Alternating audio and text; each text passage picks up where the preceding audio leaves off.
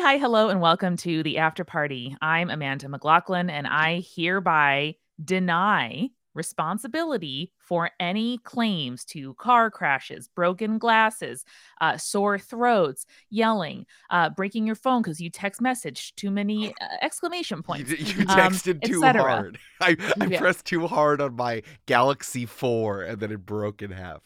Wow, you don't have to call Jake out right now. As a result of the reveal of my big secret. Thank you for coming. An ASL interpretation is available via text message. Let's look to the judges. Oh, 0s out of 10s, unfortunately. 0s out of 10s on everything. Yeah. I think you owe Brandon and I an apology for the emotional distress and shock that we went through. Hey, Amanda, can I talk to you over here for a second?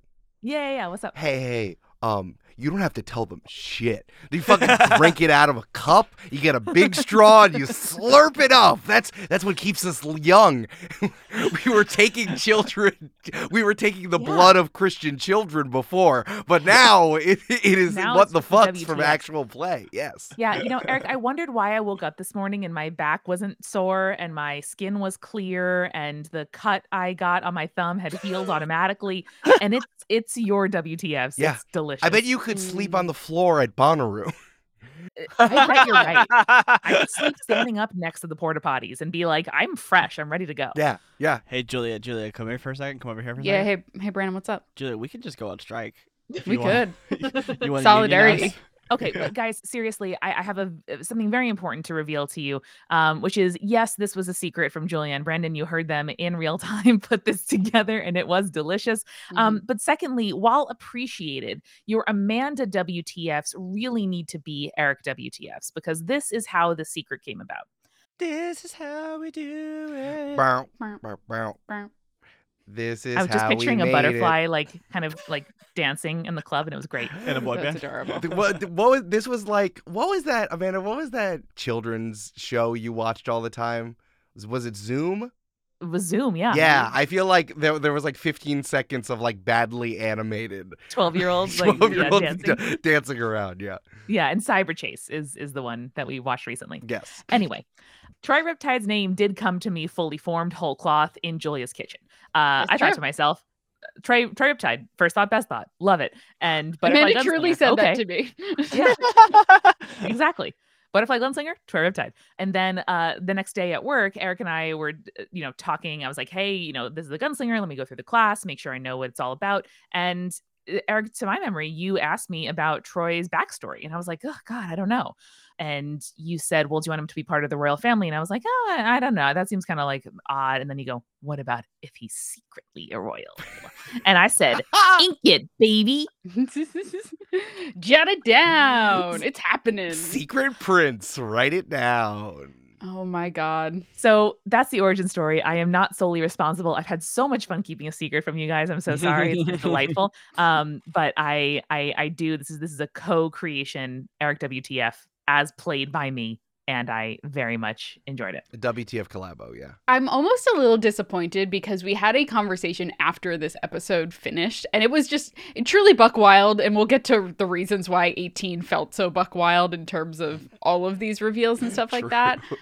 But Amanda, at one point we were talking about it, and I was like, oh, you knew this the whole time. And Amanda was like, yeah. And I was like, and Eric, you pointed out to me that you're like, Julie, you guessed this. And we had to reel it back in because we didn't want the reveal to happen too early. And I pulled up in the transcript, episode 14, where Troy goes, yeah, no, this is my crew now. And me, Troy Riptide, a normal guy from the Crags, is best friends with these crewmates. They are my crew. And anything about what's happening in the Crags isn't super relevant to me anymore because I'm just normal here on a ship with my bros.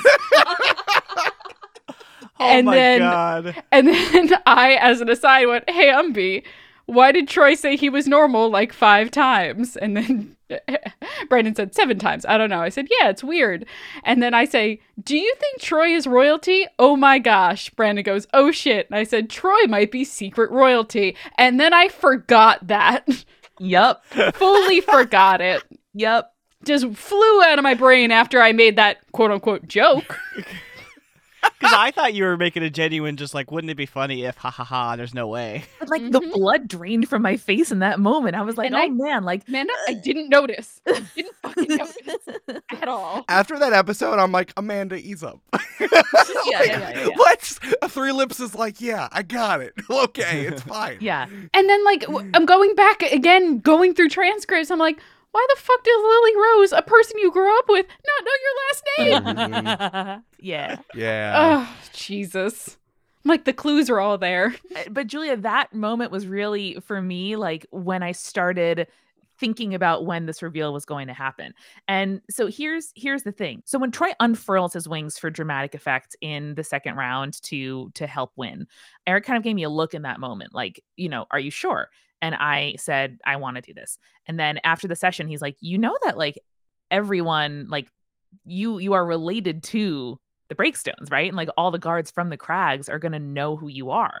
And I'm like, yeah, no, cat's out of the bag. I know it. We all know it. Crags people are here. Like Troy is ready. And it was very exciting. Like Eric and I didn't rehearse that conversation was going to go that way. I had no idea the reveal was going to happen with Three Lips in that moment. It really hit home for me, like so much role playing. I feel like I am getting some kind of, free therapy through this podcast. But it was truly amazing. And Eric, I think you played it incredibly well. Yeah, I was thinking about revealing the wings in 17 during the slam dunk round, as I've been calling it, is like, did you read a bunch of the articles surrounding like the royal weddings and then of course like the new coronations of like when the old queen who died, when she was like wearing different jewelry and how different jewelry means different things. It's like, when I wore this, it symbolizes this because it's related to this political thing, or I got this from this person, so that's what it's metaphorical for.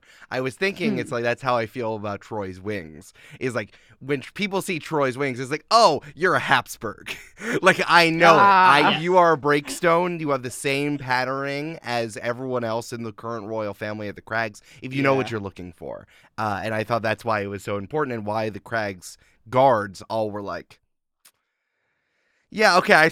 We're all like, I thought that was the prince, but now I know. Okay. I love that. And do you want to know my headcanon for why Troy's wings are clipped? Again, we decided this because Eric said, you could be any creature you like, but no one can fly because that'll fuck up my mechanics. And I said, fair. My headcanon is that the non-firstborn of every would-be royal family has their wings clipped as a kind of insurance against like fratricide and sort of insurrections from within the family. That's incredible. I mean, I hate it, but I love it. Yeah. That's incredible. Michelle had the same idea. Michelle literally hit that on the head. Michelle Spurgeon said, are Troy's wings clipped as a message to his brother that he won't challenge the throne? Not self-clipped, but like a thing that parents who are, royally ascendant do. And probably some do it to their sons as well because they don't want to pass on the line. But that's what I've been thinking from the beginning about his wings. So he can't fly. I don't think there will be a way for him to fly in the campaign, just like, except for magical means. Exactly, like permanently. But man, that magical moment Cammy assisted, it was incredible. That was fun. And I didn't even know what I was doing. I was like, what if Troy flew? Do either of y'all have an idea of what the Breakstone wing pattern looks like? Yeah, it's a specific type of butterfly. I think Amanda said it in the first episode, and it's the pattern from the character art. Oh, okay, cool. Yes. Okay, so the first three things I wrote down about Troy are, one, I found this butterfly, which has a very cool, like racing, like checked, like racing flag, yellow and black pattern with a gray, like stained glass on the bottom half of the wings, and the top half of the wings are black with like gray feathers. It looks very beautiful. The scientific name of this butterfly is Troides hypolitus. And so then I wrote down Troides Hyperion Breakstone, cover Troy Riptide. Oh my God, Christ. Amanda! I was wondering where you got Troy from. Troy. You ever think about what my name would be if it was Trey? Another great line from that episode. Exactly. So yeah, I mean, there are several questions here that Eric, you've gathered from the Discord. Here's one from Kelly Griffiths, who said, how does this fit in with the earlier Troy backstory? And then Malignant Sloth really built on that by saying, did I know that Troy was related to Hyperion even in the Legends of the Past episode? And the answer is like, yes, absolutely, the entire time.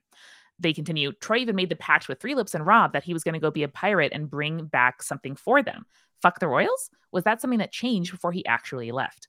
So in my head, everything Troy said to the crew and in the first, 15 episodes was true, where he was an unimportant, like, seventh or eighth son, nothing coming to him, via the royal line. He did go into the army because, like, what do you do with your superfluous sons if you are a a royal family? You send them into the army. And I think he realized there that if he wanted to make a name for himself outside of his brother's shadow, and if his brother is going to get, killed one of these days, like all the rest of the royals in the Crags, then, what can he do except try to, like, sort of win and get glory another way? So I think that mission's becoming more complex for him as he realizes truly in this conversation with Three Lips that his actions have consequences on other people, which is a very young himbo man thing to realize too late when you are already grown, and kind of thinking, like, I don't know what Troy would ask for if he found the salmon right now. And that's been a very fun journey to, like, think about as we've been playing. I love that. Yeah, that episode, I do urge everyone to go back to that episode, the flashback episode, and re-listen to it now. Because, like, I was like, Amanda, I intentionally did not say the species of Hyperion the Haggard. I noticed that now. That was very important to me that I did not say, because Hyperion is also a butterfly, exactly the same like Troy. Yes. That was the one thing that I slipped up on. And if you recall, listeners, we recorded all of those separately. And so when Eric and I were recording the Troy one, he asked me, like, oh, who is the king right now? And I said, oh, Hyperion is a butterfly. And then we stopped the tape and Eric was like, I think that's too much. And I was like, oh, no, you're right. So we, like, went back and retook that. But I had to cut it out. I cut it out. Oh and my God. I was about to ask Brandon if he had heard that. You son of a bitch. I cut it out from the DAW and I bounced the new file when we sent the audio to that Brandon. Episode was such a nightmare to try to sync up, and now I'm realizing why. Yeah, that explains That's it. why. That explains it. Wow. I'm a spy. I did it. He put the glove on before bastard. editing the DAW. You're right. That's why it was out of sync, Brandon, because I had a big glove on while I was trying to do it. So here's a question for everyone from Three's The Charm. They say, asking for myself as someone playing 16 secrets stacked in a trench coat, is this how I imagine Troy being royalty coming to light? And for everyone, how do you handle your character's secrets? Eric, do you know everybody's secrets? I think that's a good question to start. Eric, do you know everyone's secrets? Ooh, that's a good question. I think it might be different for all three of my players. Hold on a second. Is this question, Julia, are you implying that you have secrets? Who can say? Julia, if you have secrets that are going to be revealed, and I'm to yourself, it's so fun to reveal. With no secrets. I revealed one in this episode, which is how Cammy became a pirate, which was she straight up got kidnapped. Yeah, that was a big deal too. I don't like sad secrets. Yeah, no. But it wasn't like a bad kidnapping. It was just like, oh, you're lucky, let me take you. And then Cammy was like, I like this life. Yeah. I think I know all of Amanda's secrets because, for example, I think I would have started to know Julia's secrets, but Julia might have a secret she reveals to me. Brandon might have secrets from himself. Listen, sometimes you come up with secrets on the fly, and there's nothing wrong with that. Like, I didn't really have when I created Cammy, I did not have the Baba Rutabaga stuff in my head. Yeah. That was a kind of collaboration between Eric and I. So I feel that. I get it. If there was someone to keep a secret from me, it would be Julia. But Brandon has secrets from everyone, including himself. Yeah. Yeah. I don't think Umbi as a character like has secrets in that like he just kind of lives his life boldly, like without hiding anything. Like he right, just like Dominic Toretto. Dominic Toretto, yeah. Because it's like he's been a senator his whole life and he's old, and when you're a person of some renown, and you age into your age, like you just kind of like lose the shame that comes with like holding secrets, I was more talking about like the do I know you mechanic and things like that. They were things I see. The way that Brandon rolls, it's the tables and randomness loves him, so we keep finding new things that true. are not planned and then turn into other things. Yeah, like you try to force adultery on me. Brandon, this is what happens. You say something wild. Eric says, okay. And then you say, why did you do this to me? And Eric goes, you just Yeah, exactly. 100%. No, excuse. Well, that may be true, Amanda. But in this case, Eric made that joke, and I was like, "That's a hilarious ass." You joke. weren't in the room. That happened. That's because you intentionally were not in the room. Yeah. Oh, that was good. No, that was tight. I miss that avocado man who's dead, and so are all of his family. Sorry, but he was in the spiderwebs. He could still be alive. It's true. No, I think he was a smear on the wall. He was a smear on the yeah. wall. No, All of his lineage were in the spiderwebs. He defo died. Bummer. Anyway. See, characters die in this campaign, folks. It's true. It's true. It is true. Yeah. It happens. Sometimes in dark ways, sometimes by being hilariously falling down a The longest flight of stairs that's longest flight of ever, stairs ever with cocaine existed. We have to wait to get to that. We have to wait to get to that. 18 was full of so much stuff. It was. I know. Here. All right, let's start from the beginning. Let's run it back. So in episode 16, we meet the other competitors. We bond with the pirates around the bonfire, talking about what the salmon is, which is an incredible conversation that I was just like, what do you guys think? And we were all like, oh my gosh, philosophical meditation, like just coming up with it on the fly. Umbi tries to sabo Archimedes, but Archimedes loves you. And we see Three Lipses sort of spiraling, sort of into the confrontation we end up seeing in 18. Yes. So players, any feelings, any questions, anything that you loved or stands out to you from that episode? Eric, I'm really glad that you worked with me to kind of come up with a mechanic for the on-the-fly tea readings. Yeah. And that was really so fun. Really fun, very cool. Loved trying to be able to like kind of parse your idea of what these readings could be. And in particular, really liked the kind of like way that I could manipulate Three Lips with that. And also like the mystery of Radbert, who seems like just a dude right now, but had a really weird reading. So I was like, interesting. Yeah. It was kind of actually the reverse of how we did your premonitions in the beginning of Monster of the Week, the Monster of the Week game. So I thought I felt like I was doing, we were looking through it like the other way of the kaleidoscope. Right. Yeah. So that was real. That's where I pulled from. But it's like I just love premonitions in tabletop RPGs, man. I just think they're fun. True. And so fun. And it turns out they're relevant. I mean, like, here's the thing about tea readings. If you're actually someone who can see the future a little bit, who has an ability called tasseography, what am I supposed to do? Yeah. Yeah.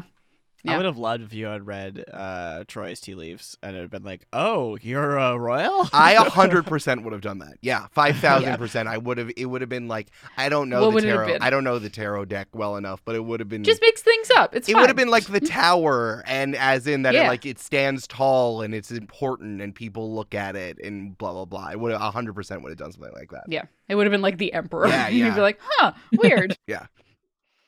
Amazing. Well, let's get into some audience questions. This is from Jay Powers. Very important. What does Smelly Haze's body smell and taste like? Well, it smells like, as we've established, rotten cat food or old cum. Or those pear trees. Yes. Well, that's what those pear trees smell like. Yeah, that's what those pear trees smell like. Bradford pear. I just wanted listeners to know that Julia is not like making this up from experience. Like it says on the Wikipedia page, smells like old semen. Does it really? Yes. Oh my God. Okay, so it wasn't just me. No. That is definitely the vibe. Shout out to your nasty, nasty girl, Mother Nature. Shout out to Julia made the most ridiculous face. Like, I'm gonna roast Julia. I was like, nope, that is Mother Gaia. Thank you very much. Yep. You. It ain't me, it her. Yeah. And then what does she taste like? Yep. I don't know. She's a tree. She tastes like wood, I guess. You can decline and just say that's a rude question. Well, so no, they're probably asking because we said she was a Bradford pear. Bradford pears are flowering, but they don't have like edible fruit. They have these like little tiny nasty berries. Nasty berries. But they don't. You can't eat them. I'm writing down that NPC name. Nasty berries. Nasty berries. I know. I was about to say that's what they called me at college, Eric. They still did call you that in college. Here's one from Saved Man 97. I'm sure others will ask too, but can we hear more about the meeting people chart? I assume it was a dual chart, hence the two D10s, with one being the type of person and one being the circumstance or something to that effect. This was very good, and I didn't realize at the time, like, one, you hear me in the episode be like, Eric, why did I just get a woman who confessed a murder to me and then walked away? And then Troy got like a person that he knew from his past. And you're like, because it's randomized, Julia, I'll send you the chart. And I was like, okay, fair enough. I hope I see that old lady again. Hopefully. Me too. Yeah. She's living her best life, so. I really like the experience of just everyone being let out from a big stadium. I have that experience a lot when I go to basketball games, especially Madison Square Garden, because there's like only one entrance and exit really there. So it's like Seems safe. everyone leaves at the same time. And it's underground. That's the extra fun part. You're going from very far Seems above safe. ground and then to underground. So I just kind of like that experience and letting you bump into people as well. And then I just wanted to see what would happen. And some things I wanted to be plot relevant and other things weren't. And I think it ended up being up to you. What was that? The one that I did to Julia specifically just so happened to be very funny. Yes. Especially to start it off. Yeah. So let me read out explicitly what I have written for all of your pairings, and then we can go further into the table. Because again, hey folks, this was just 2 sets of 10 things that I paired together. The first one were types of people, and the second thing were wants, and what do they want from you. So the first pairing was Julia 1, which is an incredibly old person wants to tell you a secret. And the secret was murder. I love it. So good. Yeah. You have kind eyes. The second one I think was Amanda 1, which was someone unexpected from your past wants to get something valuable from you. And that was Lily Rose trying to figure out what Troy's doing. And that was valuable. The one from Brandon was, teens who are rapscallions want to know why you're here. Just guys, the dice don't lie. They don't lie. Dice don't lie. The dice love to fuck with Brandon. They do. They do. That's what I want everyone to know that could have been anyone. Anyone could have done an up dog or a mind goblin, but it just so happened it happened to the old man. Incredible. And then we had Amanda 2. Amanda 2 was the mayor. The mayor wanted to know why you're here, so it ended up being kind of just a glad-handing session. Julia 2 was someone unexpected from your past. Smelly Haze. Wants to offer to help you. Bing, bang, boom. Oh, that's and nice. then the Brandon 2 was a coworker on the sea wants to teach you about Dr. Radish. Oh, okay. I didn't know it was specifically a Dr. Radish thing, but there you are. Yeah, so that was I got Bernie. that book. Yeah. Love it. Yeah. So, and then some other ones. I mean, there were some other fun pairings. Yeah. Eric, Saved Man wanted to know if there was a combo you really wanted to see. Yeah, I wanted to reveal. Number 5 was a friend of yours, so an NPC we knew. Number 4 was a family member or a wife of a very powerful person that I thought would have been fun. And then number 10 was the literal spirit of competition. Oh, but we ended up seeing him anyway, Yeah. so that's... Yeah. That was there. That was definitely there 2 episodes earlier. And then some wants. Number 5 was invite you to their secret club.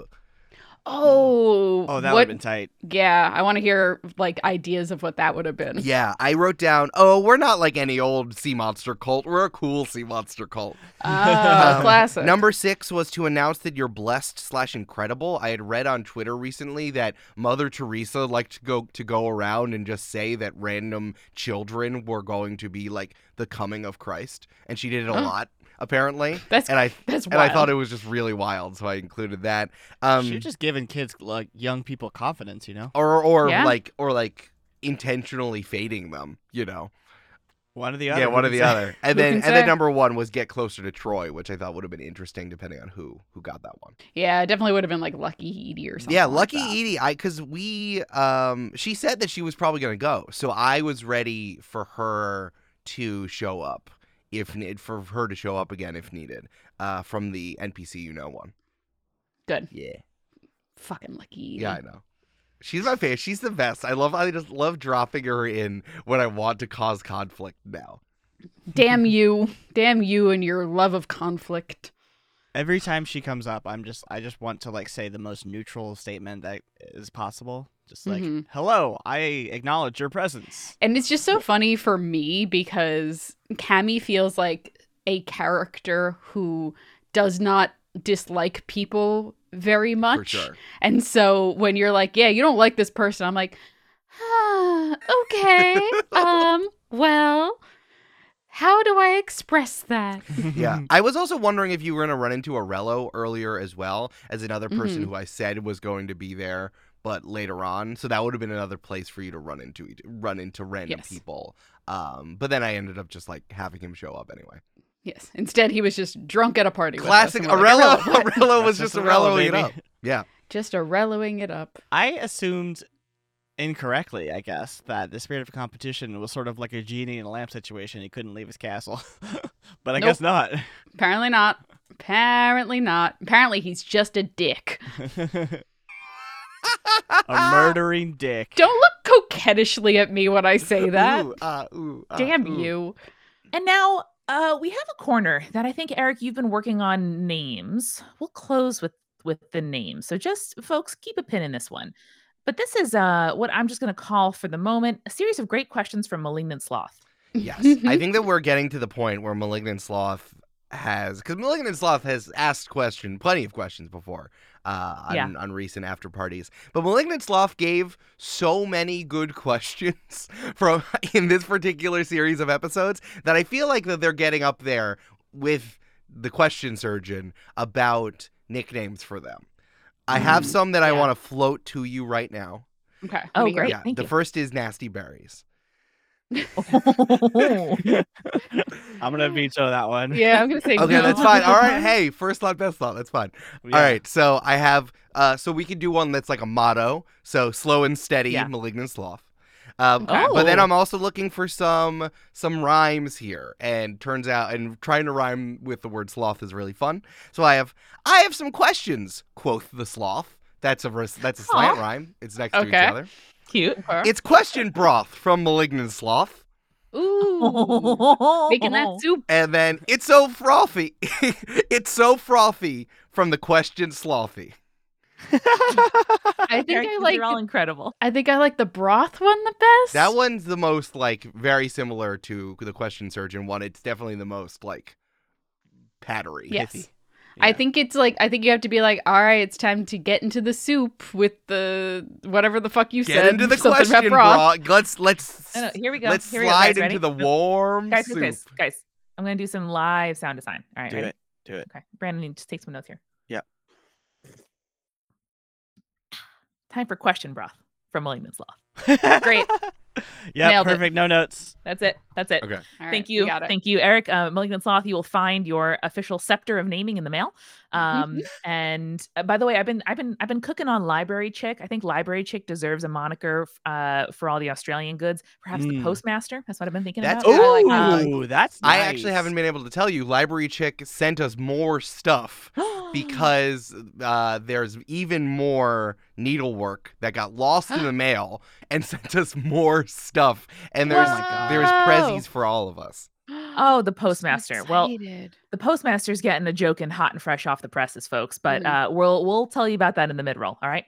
Just by the way, Postmaster, the pork belly potato chips that you sent me are perhaps the best potato chips I've ever eaten. And I'm not going to ask you for more, but I'm just saying I like weird potato chips. So The potato chips from that one Tasmanian company are crazy good. The finger Yeah. lime one was also really good. And the chicken. yeah, the chicken. the lemon chicken was out of this world. I didn't try the finger lime one, so I'll have to try those. It next was time, like but- it was really like a twist on Like salt and vinegar, right? but it was like even more Nice. acidic. Yeah, Oh, so good. because Library Chick is from Tasmania, from that area of Australia, Fuck and yeah. they had this one company makes the craziest flavors of chips that are like Tasmanian inspired. They're Inspired, yeah. inspired by the local flora and fauna.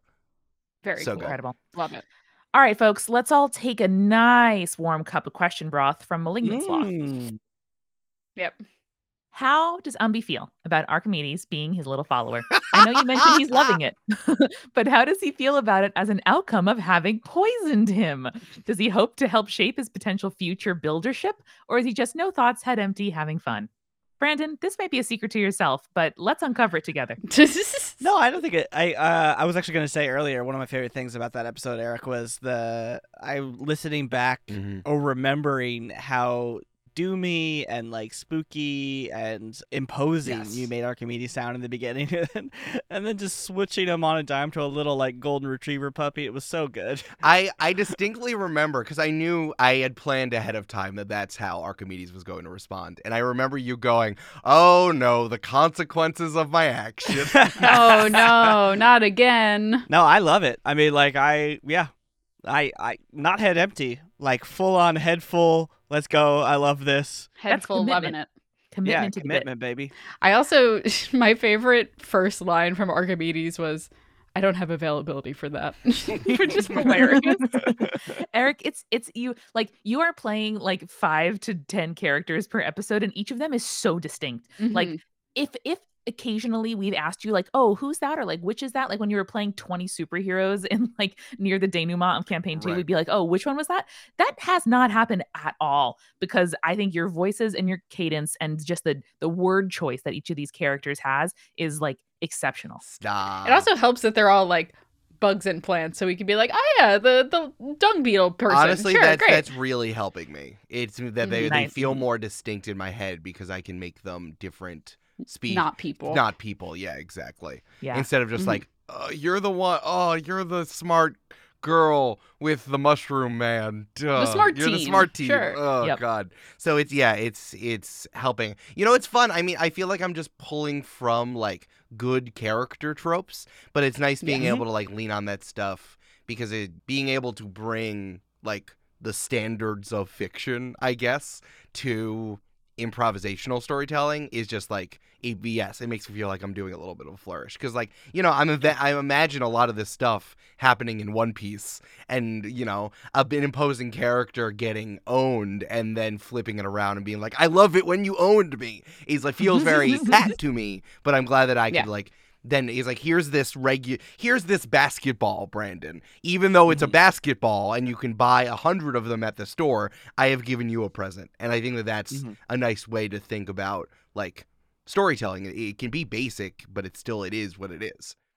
Yeah. Eric, did you buy me a basketball? Did you get Brandon a Did you give me a basketball? basketball? I'll never tell. Is it that cool 90s blue and purple and black one? I'll never tell. Our first holiday as a couple, my dad did buy Eric a basketball from Costco as part of his present, and just said, Nice. "I don't It know." was good. It was funny. I don't know. Yeah.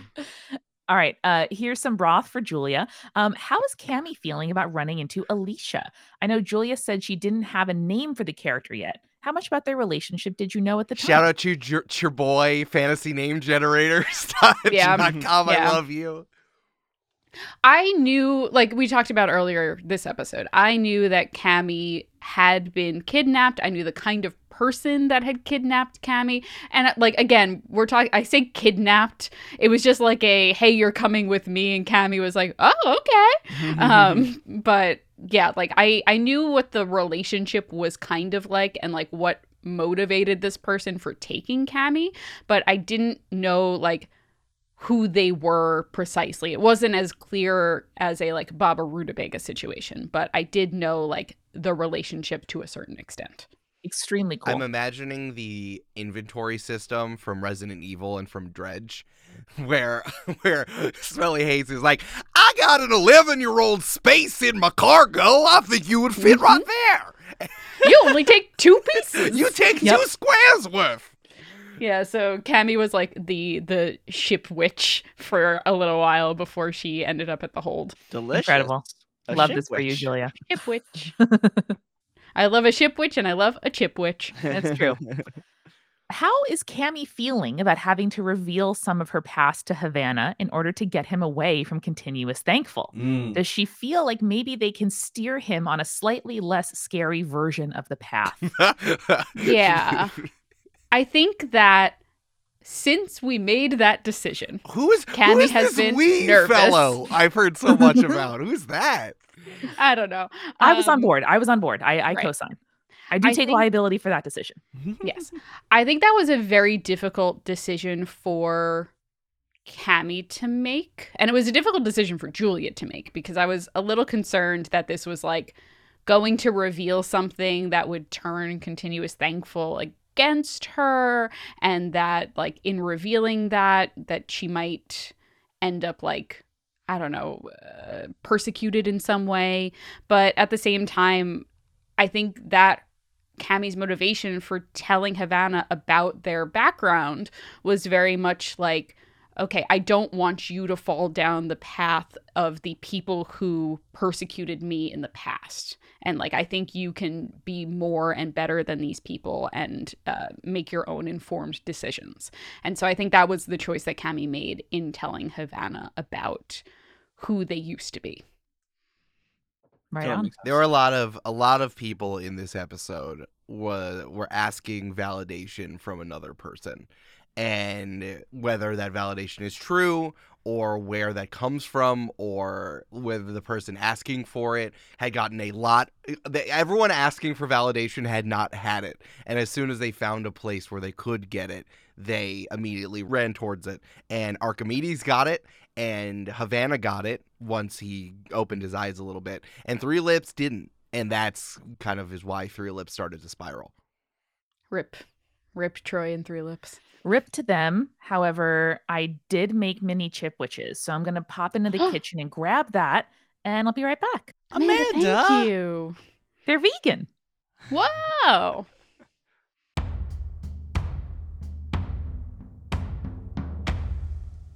Hey, it's Amanda, and I need to remind you that Eric and I are going to the UK. On August 19th, we are doing a live show with Jasper Cartwright and a special guest in Manchester, England. We are so excited. You should come if you live in the UK or in Western Europe, or you just want to visit people in Manchester. Come on through. We'll be playing games, answering advice questions, and more. Get tickets at gamesandfeelings.com/live. Link is also in the description. We really want to see you there. And hey, I know we updated you on the RSS feed here in the podcast yesterday, but we made Jokins. These are joke tokens that you can give to your friends when they are being particularly funny, or keep to yourself. I keep one on my desk, and it's a really great like fidget toy to have on hand. They are a satisfying, incredible size and shape and weight. They're made of metal. They are very hefty, and it's very exciting. And 1 in every 33 orders of Jokins will also receive a coveted black pearl Jokin. So not just the gold Jokins that you are actually ordering, but also a bonus additional black pearl Jokin, just because we think it's fun and it reminds us of the researcher's delight. So you got to go check out the Jokin. Go to jointhepartypod.com/merch to check them out now. And hey, remember, if you are a patron at the $10 level or above, you get 10% off our entire merch store. So check your Patreon messages where you can get your custom link and password to that special discounted merch store. Check them out, y'all. We're so excited. Jokins are available for pre-order at jointhepartypod.com/merch. Welcome to our newest patrons, Ellen, Jess, and Grace. We are only able to make this show with all of the time and love and energy that we do because of your support on Patreon. And by the way, there was a little bit of an issue with billing on Patreon recently, so if you did not see any charges go through for the previous month, just go ahead and take a look and shoot us a message if you have any problems at all. Because you know that being a patron gives you access to our patron-only Discord, our party planning bi-weekly podcast, and all kinds of other amazing benefits. Join us at patreon.com/jointhepartypod. And shout out especially to our early access crew. You get access to every episode of the show a whole day before everybody else. And it is so cool to drop that episode and watch your reactions start to come in on Mondays, not even Tuesdays, y'all. Join us at patreon.com/jointhepartypod. This week at Multitude, we have been doing so much cool stuff over on Head, Heart, Gut, by which I mean Eric has introduced a very interesting new twist and change to the way that we structure our survey episodes of Head, Heart, Gut. You're going to have to listen to hear exactly what I'm talking about, but trust me, there is so much great stuff coming down the pike. This is, of course, our weekly debate show where we talk about the best 3 things, try to figure out the best of a set of 3 items from pop culture or the world we live in. That has included stuff like best arcade game, best primary color, best thing to do at an amusement park, and all kinds of very fun stuff coming up. Now, you have to join the multi-crew to get access to Head, Heart, Gut. It is one of the ways that we sustain our business in a very, turbulent and strange time to be making a living in digital media. We're only able to do this because of your support in the multi-crew. So if you want another Weekly Multitude show, if you want to hear us debate all kinds of low stakes but high intensity stuff, you got to join the multi-crew. Go to multicrew.club to join today and get access to years worth of Head, Heart, Gut. We are sponsored this week by Ravensburger Jigsaw Puzzles. Now, I am particularly excited about this sponsor because I already own a ton of Ravensburger puzzles. My grandma and I have a puzzle swap where we send each other puzzles that we have already finished so that the other person can enjoy them. And Ravensburger, truly, you can see the difference in the quality of their puzzles. They have huge attention to detail and really give you an amazing puzzling experience. They actually date back to 1883, and I know all kinds of people and families, including my own, who have had Ravensburger puzzles as a intergenerational, through line and activity for decades. So whether you are doing kind of like a mindful activity for yourself, or you are doing an activity with somebody older or younger, or friend or family time, you got to check out what Ravensburger makes. Whether you are going for, again, something that's doable in a little bit of time, maybe with a younger family member, or a puzzle that goes all the way up to 40,000 pieces. I have to see it to believe it. That thing is massive. Go shop Ravensburger today. Go to your local game store, or you can even get them on Amazon. Again, that's Ravensburger Jigsaw Puzzles. Finally, this show is sponsored by BetterHelp. Now, sometimes in life we are faced with tough choices where the path forward isn't always clear. I find this happens to me a lot, actually, and I get overwhelmed with the things that are in front of me, or I kind of stick to a comfortable default because I'm worried about what might happen if something new were to go on. And whether I'm dealing with big choices that I want to talk through with someone who is, removed from the situation and trying to help me advocate for what will be best for me, or I'm trying to talk about small things in the day-to-day and say hey, what are some strategies? How can I get less overwhelmed with the stuff that's on my plate? That is something that I go to therapy for. And when I could not find a therapist that took my insurance, or was affordable, or was accepting new patients, or was remotely commutable from my house, I used BetterHelp, which is an entirely online way to access therapy. It's designed to be convenient, flexible, and suited to your schedule. So let therapy be your map with BetterHelp.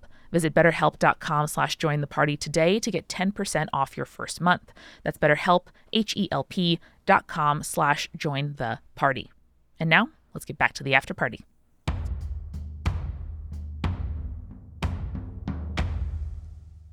All right, folks, we are back, and I hope you enjoy your chipwiches. I am. Good. Oh my god. Mine tastes Yum. like cami. Ew. Yeah. Ew. Chamomile. Oh, it's chamomile. I don't like it. It's flowery. Oh, okay. Let's get into episode 17, where we had our big nerd walking tour. Folk sonas for me and a past secret for Brandon. Round 2 of the Bullseye games. And of course, Troy unfurling his wings at the end. And for me, the favorite collaboration that us players have done, as we sort of colluded behind the scenes to figure out what our duo paired session tricks would be, Yes. before revealing it to Eric in the moment. Mm-hmm. It was very fun. I think someone asked a question about how we went about doing that. Do we want to talk about that? Yeah, that's from Sneaky Sloths. Ooh, they're sneaking A second in. sloth. A second sloth. There are multiple sloths. We have a Okay. malignant sloth and a sneaky sloth.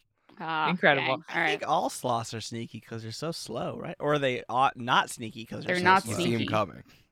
Oh, Yeah. okay. So they say, did Amanda, Julia, and Brandon come up with their performances independently and then come prepped with a surprise for Eric for this arc? Did they get time during the session to come up with it, or did they prep prior to the session? We prepped Well, prior. Eric's very magnanimous and said, hey, this is going to happen next time. So over the next week, talk to each other, figure out what to do. And we did. Yeah. And we did. As related to how I've been calling this the slam dunk contest, it's related to the thing that they do in the NBA All-Star game where, people prepare slam dunks that they have, but then they have to execute it, right? So it's like you can prepare to do whatever you want, but I am going to call for rolls to see how it all comes together. But don't tell me what it is. Don't tell me what it is. I want to be surprised. Then that's what happened. And can I say, I'm so glad that the format of the games, Eric, that you have prepared for us involve all of us, because I was so worried at first that it would just be like, all right, Troy shoots many arrows over and over. And like, one, that's boring. Two, that's a lot of pressure on me. And three, it means that I would feel like I was hogging airspace and like not letting, my crewmates and my, friends and colleagues on the podcast like have some time. So I'm really glad we all got to have a hand on the ball, and none more so than in round 2. Amanda, I'm in our group chat and you literally said every time Troy has a character moment, I'm like, oh no, I hope Brandon and Julia don't think I'm hogging the spotlight. I know. To which both of us were like, what are you talking about? We love it so much. Yeah, there's no better feeling than hearing a Troy reveal. Well, thank you. Hey, is there a players group chat, and does it have a name? It doesn't currently have a name, but it could. Could. I mean, it's just a DM. I think it's Troy and the Riptides is what our group chat is. But specifically, I love that Cammy and Umbi both got to use proficiencies of theirs. And Julia and Brandon as people in our round of celebrity, which was incredible and the highest my adrenaline's been in more than a year.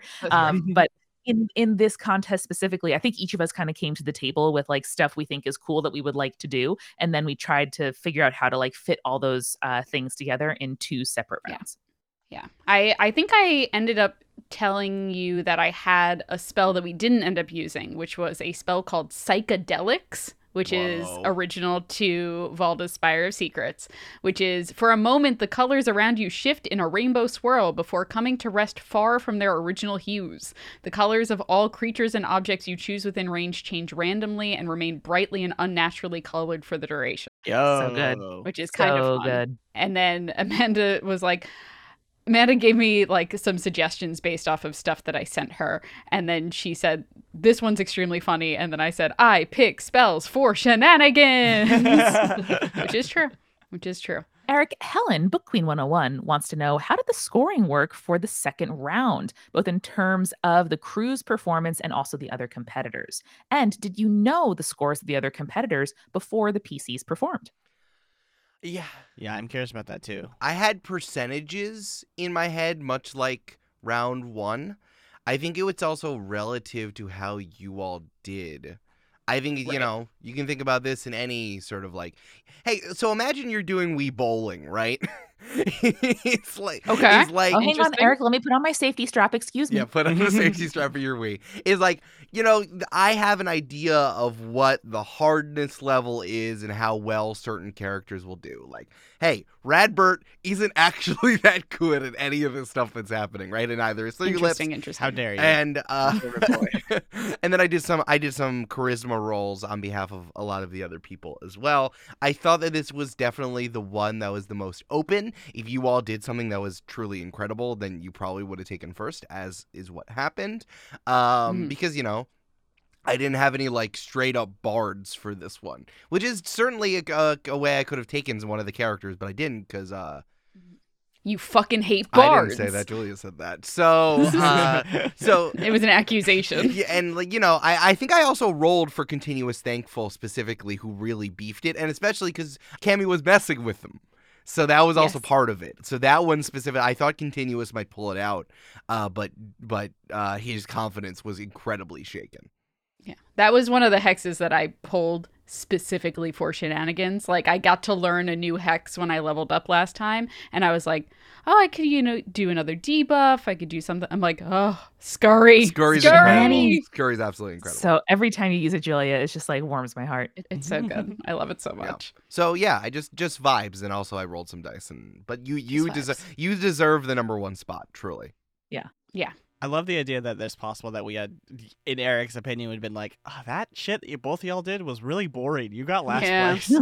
Yeah. It was the rolls, though. Like, no, I know. If someone would have choked, I mean, that's what happened with Continuous Thankful, right? Is like, you have multiple tries, but Mhm. it's certainly less impressive the number of times you do it. Similar to the NBA Mhm. All-Star game and the dunk contest. Yes. True facts. Barbells for Barbie, incredible username, Great name. wants to Great. know, what would Umby have done if someone else had gotten the truth serum, or if he had by mistake? Yeah, let's go back Mm. there. Here's the thing that Brandon does. Sometimes Brandon says, "Hey, I'm stealing your camera. It's mine now." And then Brandon just starts taking some footage of And I'm gonna pawn it for cash. He goes out and starts shooting skate videos. And I'm like, "Where? I need my camera back." Mhm. No, but it gave us like the great opportunity to finally like learn more about Kid Cervantes, who like admittedly is the most mysterious of the competitors at the moment. I just want to say I had no idea any of that was coming. Not even Yep. even an inkling. No way. I mean, I didn't either. I kind of made it up on the spot while we were figuring out what to do, but that's why it wasn't a very fleshed out game. It's just like, I'm pouring stuff into potions. Drink one. But yeah, I mean, like there was definitely a opportunity, I guess, for Eric to be like, Kid Cervantes doesn't want to play a game with you, and I would have been like, okay. Not that Eric would do that, but from the classic podcast improv school of no, but, shut the yeah. fuck up, you're dumb. yeah. Mhm. But no, I would have answered the questions that Eric asked me. I don't know. Like, Yeah. I think it was a genuine, just like, let's see what happens. And it'll be funny one way or the other. Truly. I'm glad I got to participate in that and that it worked out so great. Incredible. Did I know that Kid Cervantes didn't have a mouth the whole time? No. Did I know that Kid Cervantes has never spoken before I said it? No. I said that out loud. I was like, Kid Cervantes hasn't spoken yet. And you're like, No. I knew Gee. he does not speak. He has not spoken. I knew that. Mhm. But did he not have a mouth the whole time? I'm not sure. I'm certainly not sure about that. So yeah, and then when I said that and Julia was like, "That's so wild." I'm like, "Nice. Okay, I'm That's just gonna fucked up. pursue that. That's gonna be cool." I love it. I love a fucked up thing, as we know very well. Yeah. I think I also just wanted to establish that he has been out and about for a long time. I know that like immediately Troy was like, "I'm the best sharpshooter in the Great Salt Sea." It's like, okay, sure, Troy. But like, Sure, but you're you know not, who bro. might be? Kid Cervantes. Like, right? Like, Mhm. notably. And so I really wanted to take that opportunity to establish from him that like he's been here around. before. Yeah. Yeah. The fact that he's won 7 out of 10 of the last Bullseye games Yeah, is wild. and especially because as we said, they're non-sequential, so it could have been over any amount of time. Yeah. Yeah, the listeners want to know, and so do I. How did he not die those 3 times? Because he won. What do you mean? No. He won 7 out of 10 times. Oh, those 3 times. I see what you're saying. Yeah. Well, I yeah. guess we're gonna have to Well- see how the duels go, huh? Right. Yeah. And also, as Three Lips said, he's like, most of the time they don't die. Yeah, Mhm. but 10% of the time, that would count. Yeah. Mhm. I mean, maybe he's also the fastest dodger in the West or something. possible. You know? Potentially. Queen Vanilla wanted to know, was Kid's mouth sewed shut like Hocus Pocus, or did he just not have one before? I included that for the Hocus Pocus reference. No, he was not so shut like that. Billy like Billy Bones or whatever the thank fuck you, his name yeah. is. He just did. Kid Cervantes just didn't have one.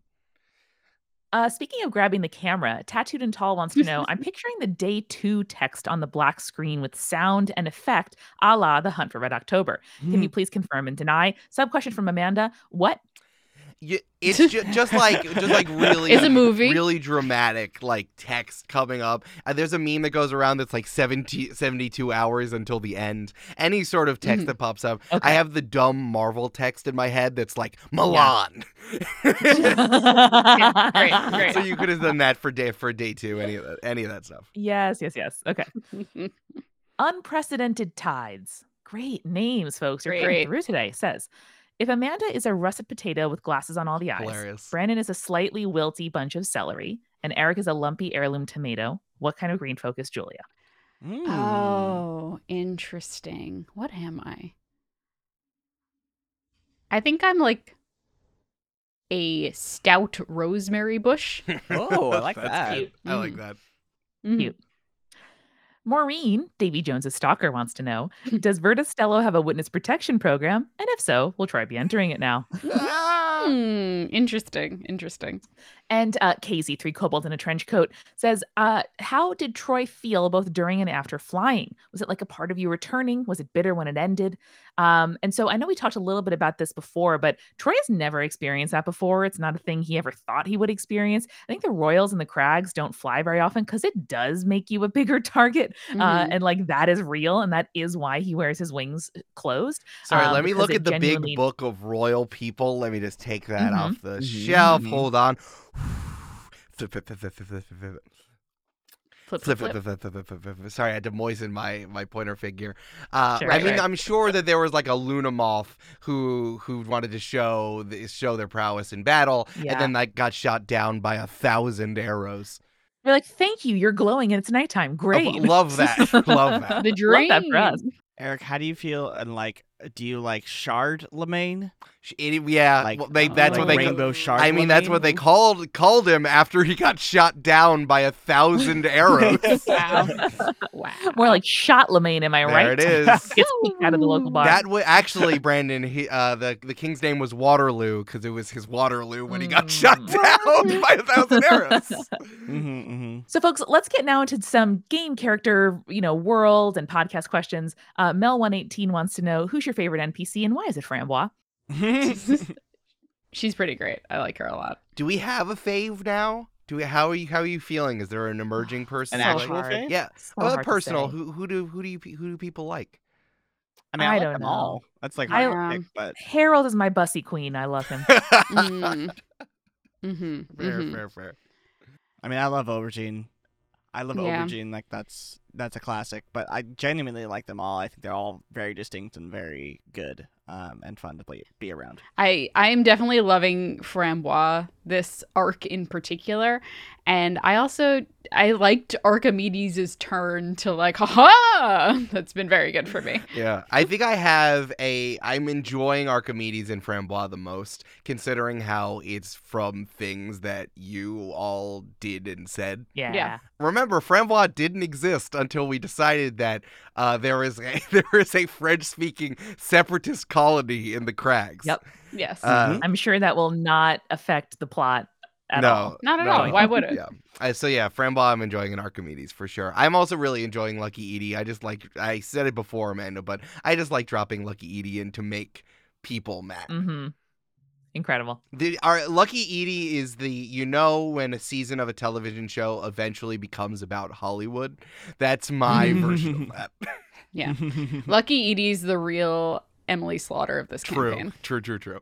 The postmaster, library chick, wants to know. Hey. Now that we've been introduced to 3 card Manny, how do we play it? And how does it differ from 1 card Manny? Here's the answer, postmaster. I forgot More cards. what it was called. Yep. And I That's said it. 3, but I meant 1. Yep. So I think 3 card Manny is when 3 players of 1 card Manny get together and you play like, what is the thing I'm thinking of, Eric, where like you go all around in a circle where like you challenge person to your right and the person to your right challenges the person to their right. I don't know. I guess just you go around the circle and you each play 1 card Manny, but there's 3 of you. Oh, sure. I like the idea that 1 card Manny is played between 2 people, but 3 card Yes. Manny is for 3 people, and it grows exponentially. Yep. Interesting. I like that. I like that vibe. Kiru, Cheshire Kiwi Cat says, some world building questions. What is the clockwise order of nations on Vertistello? Oh, that's and a I good think question. the reason they wanted to know is because they ask as well, do the non-bordering nations have any relations at all? That's a good question. I don't want to. In my head, the Crags are in the east, and Overstock is in the north, Hmm. and the Fields are in the west. Which means hothouse. Which means Hothouse is in the south. Makes sense. Makes sense.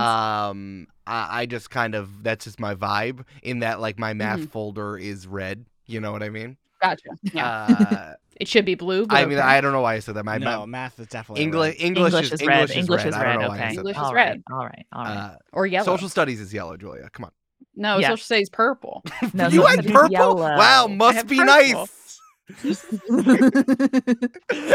So that's just vibes. But I think that the second question, non-bordering nations, yes, I think that there is some sort of council meeting between representatives of all of the countries that meet in one of the cities in one of the countries that are kind of on a rotating pattern. There's probably like a parliamentarian, similar to the way that the speaker worked in campaign 1. just to like. I talk think about that's stuff. also like, non-bordering countries can still trade and stuff like that. So I imagine that trade is still important to, like the Crags and Open Fields probably have a trade relationship of some Yeah. kind. Well, Julia, great segue. Thank you. Because Kira's next question is, what was the primary form of international travel before the Cascade dried up? I mean, there's stuff. There's plenty of stuff. Caravans? Yeah, you could get in a Yeah. truck. Well, Eric, yeah, it totally feels like there would have been, protected trade routes or something, or even if people weren't gallivanting all over, the world with no respect for national borders, they still had, like very established ways that you could get between places. Yeah. That's interesting. Yeah. I mean, I'm wondering if, like, a la the Silk Road, if everyone goes back and remembers world history, I wonder if there's, like, a big ringed road that you can take that's supposed to be, like, a protected trade route, like it may be called the Golden Circle or something, especially because the people in Overstock need to get it to places. So that's 100% true. And there's probably some weird tech that comes out of the various places. We have all these different energy sources and things. It's like, I mentioned having a truck in Dr. Radish's thing. So it's like, similar in One Piece, right? It's like there are these big ships and there are cannons and there is mass media, but the way instead of a telephone, there are big snails. And it's like, it's weird. Sure. And there's not the internet, but there probably is whatever stuff you need to get around for quote unquote modern society. It exists. Yeah, that makes sense. That's what I was imagining too the whole time was sort of a Silk Road type thing. That'd be fun. Yeah, I like the idea that it's like a golden, or maybe it's, I don't know. We'll have to think about what exactly the thing is, because the people it's about what the people say about the merchants from Overstock. Like, what are they mainly trading, right? Right. Yeah. It's like Interesting. Speaking of history, you guys are nailing it today. Is there any history of great wars between nations that green folk kids learn about in school? Oh, there's gotta be. for sure. Definitely. There has to be some general weirdness about both the Crags and Open Fields. About like being very nervous about going in there. Yeah, I think that both of them have stories about the weirdness going on, and a lot of it is true, but a lot of it is blown up. I was thinking about I mean, this is coming up. I keep thinking about us talking to Claire Albin, who is a Nazi historian, and the interview is going to be on Spirits and Games and Feelings. And she was just talking about all the weird stuff that the Nazis really did, and the main thing that the American government came out as propaganda is like, they love demons. They're trying. Hitler's possessed by a demon. It's like, you could have said all of their real weird things, but you chose that one instead. They really thought they were descendants of Atlantis. Like, come on. Yeah. They were really trying to bring back extinct animals. That's wild. And like, I think that it's probably like that, something that's sanitized that makes them weird, except for the real weird things going on there. Mm-hmm. Yes, 100%. There are companies trying to bring back extinct animals now. We're gonna get sued for libel. No, Dr. Alban was like, in itself, not a bad thing, but they were really committed to it. They were like, they wanted to bring back like weird horses from Germany. Yeah, like German horses. German animals. Oh, of course. Yeah.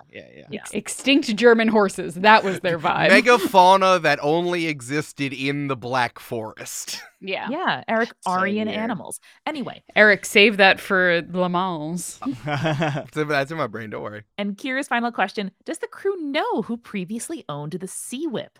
This is a great question. I mean, we probably know who we stole it from, right? Well, I don't know. I saw this question too, and I was like, do we? I don't know. I think character-wise we do. Player-wise we don't. Yes. Our characters know. I'm imagining a real kind of like forced retirement situation. Like we stole it from some lovely like old, merchant or pirate who was like near retirement. Mm-hmm. And they were like, great, that hunk of junk's off my hands. And, then we get to sail away with it. And we're like, great, nobody cares about this guy, or person. Like nobody, is going to want them. And the person gets to cash in their insurance money or whatever. Mm-hmm. Well, I mean, there's also the option where we just like, we're at a dock or like at a marina and there was a bunch of boats and we just like, we're like, well, that one looks like no one is paying attention to it. Let's take that one. agree with But Brandon. I mean, there's like definitely paperwork or ownership papers I have to push on the back and ship. say specifically, you have all three said you have intentionally not looked at the paperwork to keep plausible deniability. Oh yeah, that is true. Yep. Okay. And, There's a and ghost you in that even room, said that it's Julia. haunted to make sure no one goes in there. Yeah. I don't know if we believe that it's haunted, but that's what we Troy tell does. people so they don't go in. Yeah, of course Troy Yeah. does. Troy's like, I am afraid of some ghost. Absolutely. But Brandon, I can definitely see us like taking the hunk of junk and leaving like several crates of oranges or some other like valuable just thing that a person might not need 100 of them, but we're You like, know, this is fair. Totally, but I gotta put my foot down and say we're pirates, y'all. Brandon loves reminding us that we're At some point, we gotta pirate. Stealing's fine. Stealing's fine when it benefits other people, Yeah. and those people can include you. As the person watching you all like little ants moving a big leaf, I would say I think that what Brandon's saying is probably the most true. Like if someone asked you, "Hey, where'd you get the ship?" you could all remember the story of it. I remember when we got it, but I don't think you know who it is, especially because of the plot you intentionally avoided looking at. That feels like a first edition manual how to be a pirate thing. It's like a trick of the trade, being like, then the police, when they ask you what happened, you're like, I don't know. When they give you the truth serum, you're like, I don't know who owned this. We own it now. Exactly. And also that gives Eric some fun if he ever wants to play with that, you know. True. There's True some facts. room there. Achoo! Sorry, I sneezed. Achoo, I sneezed. I sorry. wasn't paying attention. Here's a question that I've been saving for when we have some time to talk about it, but also the question surgeon reminded me to do it. So Michelle's question is, this is the first campaign with a belief system. What aspects of religion are you wanting to explore? Do you think your personal positions on faith will influence your characters? And the question I've been waiting for is from Alyssa Frankel early in the campaign, who wants to know everything about Judaism and Vertistello. She says, does the theology of the planter, the puritanical faith of open fields, fit into an underlying majority Jewish NPC community? What does it mean that an Israeli folk song is part of the mythos at Crimson's Exchange? What kind of green folk was Moses? That green folk was Moses. We know Moses was big bunch of reeds that you used to make papyrus out of. You know what I mean? Right, yeah. But imagine going down to the river and opening up a baby basket and there's a beet in it. Okay, no, beet much more Jewish, yes. Yeah. So Red cabbage. yeah. Don't look at me, Julia. So from a world building perspective, to answer Michelle's question to me, and therefore the references I've been making that Alyssa's picking up on, like, I'm trying to make a fantasy world that isn't made by a Christian person. Like, that's inherently what I'm trying to do, is like, I'm really trying to use reference points that are not the same reference points for fantasy, which is lapsed Catholic.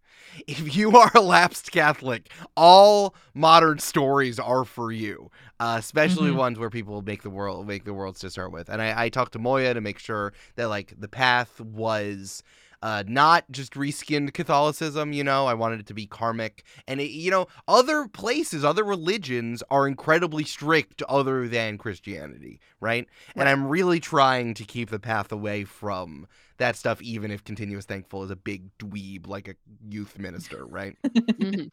In reference to the world building, I think that, like, I'm not trying to put in Jewish stuff necessarily. I'm just trying not to use Catholicism as the reference point.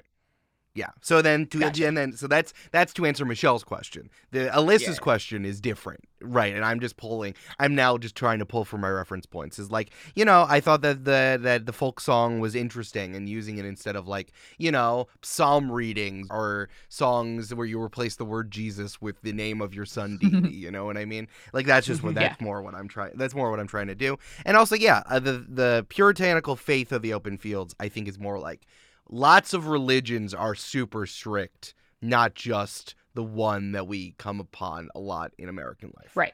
100%. Yeah. And like, the theology of the planter. I've been listening to Spirit podcast for over 300 episodes. What? There are so many great creation myths out there that are all very similar, where one big thing or dude or person or woman or whatever spirit makes the world through some sort of divine idea. Julia, Brandon, do you guys have any aspects of like belief, faith, ethics that you're thinking about or drawing on as you approach your characters and how they interact with people with other beliefs? Yeah, I think that for Cammy, at least, Cammy being someone who kind of grew up in, like we said, we're not reskinning Christianity or Catholicism, but at the same time, like I am kind of approaching Cammie's background as being like almost from a sort of like Shaker Quaker background. And I think that because of the experience that Cammie had, Cammie very much approaches religion and her personal beliefs as a thing that is like, well, yes, a book does say that, but at the same time, like, clearly something is amiss here with the way that I was raised and the way that people are following that supposed teaching. And so I am going to try to approach everyone and everything in a way that is, one, true to my beliefs, but also understanding that other people have other experiences. Radical kindness is how Cammie approaches everything and everyone. Yeah. Except for Lucky Eating. Yeah. Well, understanding only I'm goes kidding, a I'm certain way, kidding. Brandon. I think that's good. I kind of like that. I want you to like run down Continuous Faithful as someone who is like unshakable, as opposed to someone who's like, well, I've been out here in the world, and that's not how anyone should do anything. And I think that like, I'm just going to say that like, hey, you're not going to go fight the Pontifex eventually, It's like, that's not the kind of story I want to tell. I know. Good news if you want to. There's a lot of a lot of those options for you out there. exist. They certainly do. I, as just a human, am pretty against religion in general. So I was like, the only thing that really came up to me, religion-wise, was like when we were when we were creating our characters, I wanted to choose the background that had the most interest to me, and that was sort of the theological approach that Overstock had. So I've been sort of envisioning Umbi and the Overstock folks as sort of like theologians that are like literal like masters and PhD people who are studying it from like a historical and like a language perspective, and like they believe it, like the people at Overstock believe it, Umbi believes it, but like it's an approach that like most devout or devotees like don't approach it that way. Because I find that stuff interesting. Like I always find like the study of the Bible is fascinating, or the study of any religious text is very fascinating, but like I don't actually care what it tells me to think. Yeah. Fair.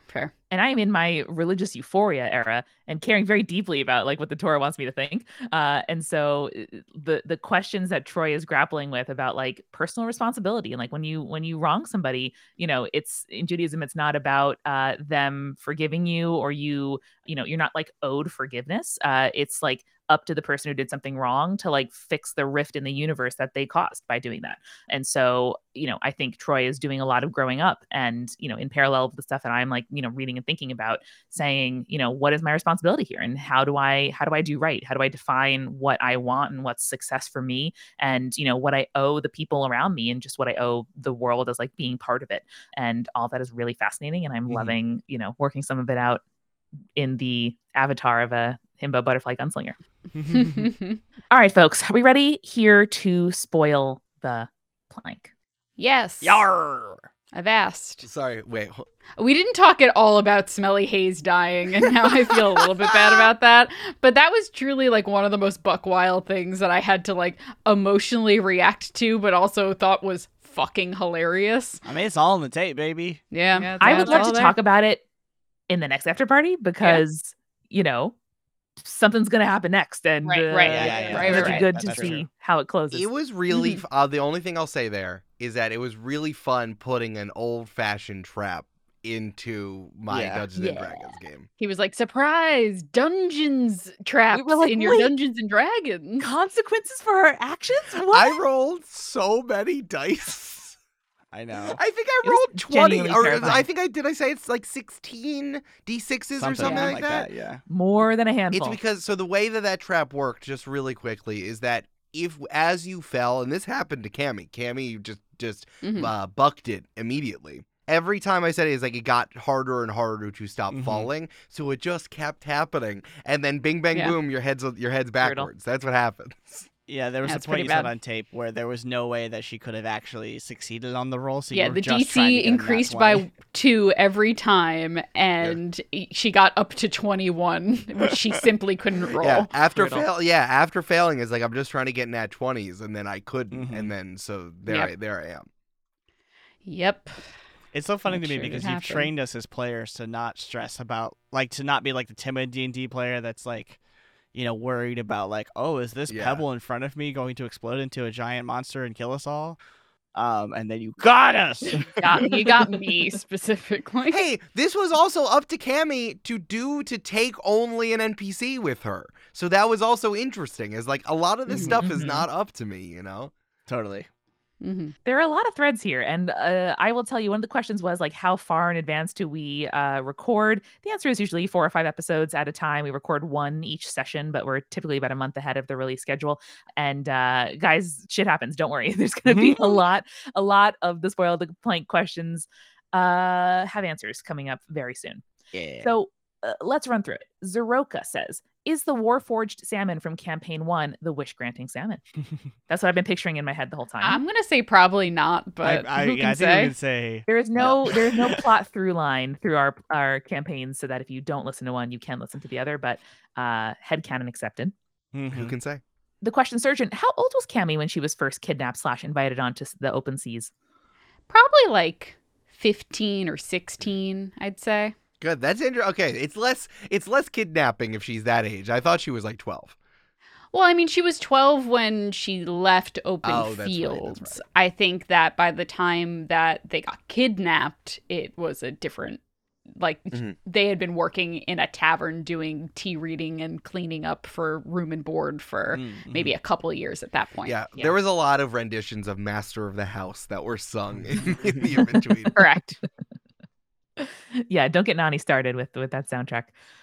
Casey says, will there be guest players at any point in this campaign? I'd love to hear Jasper play a green folk and get his take on this fantastic world. Who can say? Who can say? Seems good. Seems like we should do that. Seems like a great idea. Seems like a good idea. Seems good. Tess Myers wants to know, did the Crag send Three Lips specifically to fuck with Troy? And does him being royal have some effect on how he can perform in the games? Who can say? Who can say? Yeah. Westy Imposter Jess says, a key to end your days or something along those lines would finish the key rhyme, and I don't like that at all. Uh-oh. Uh-oh. Uh-oh. Don't give him ideas. A through Z says, why does Troy accept Three Lips talking to him that way? Three Lips has been giving him nothing, and why can't he stand up for himself? This is really interesting to me. It's his bro. A lot of people wrote in and said, why would Three Lips betray Troy like that? And I think that's an interesting reading to what happened, and we'll see what happens after this. I don't think it's a betrayal, but what do I know? It's just a complicated emotional. Yeah, like they have feelings, and everyone has selfish feelings and selfless feelings, and it's about the battle between those two. Yeah. And finally, what I want you guys to picture is like you're being sent to walk the plank. Okay, terrifying. Okay. But we're pirates with a pirate code. So we do offer you one final little like fortifying meal before you do go off the edge, and it's a little cup of question broth from Malignant Sloth. Oh, delicious. Does Troy regret saving Three Lips from the shipwreck now? No, but who can say? Who can say? And what does Cammy think she saw in Rathbert's tea leaves? I know they were deceiving him, but I'd love to know what she actually thinks. What about him smelling like resurrection magic with something else underneath? How about Three Lips' mission? Was his mission to expose Troy? Make Troy confront his destiny? What is Rathbert doing? Who can say? I can't. I don't know. I know that I've said it on microphone in future episodes. I'll say that much. Whee! And now we all take a beautiful swan dive off the Spoil the Plank. That's it for this after party. Yay! Splash. Splash. Cute. Thank you so much for your questions. Guys, shit is popping off. If you thought these episodes were eventful, you don't know the half of it. It is a great time to be a Join the Party listener and a great time to invite your friends on this journey. We're only 18 episodes in, folks, and it's about to get wild. It's about to get choppy on these seas. It's about to get choppy on these seas, Amanda. Let's go. Get choppy on the seas. Wee. Amazing. Well, until next time. Bye, guys. Later. Buy a Jokin. Do it. Buy a Jokin. Ooh. Bye, Jokin. Avast ye. And may your rolls trend ever upward. I'll sing you a song that all green folk know.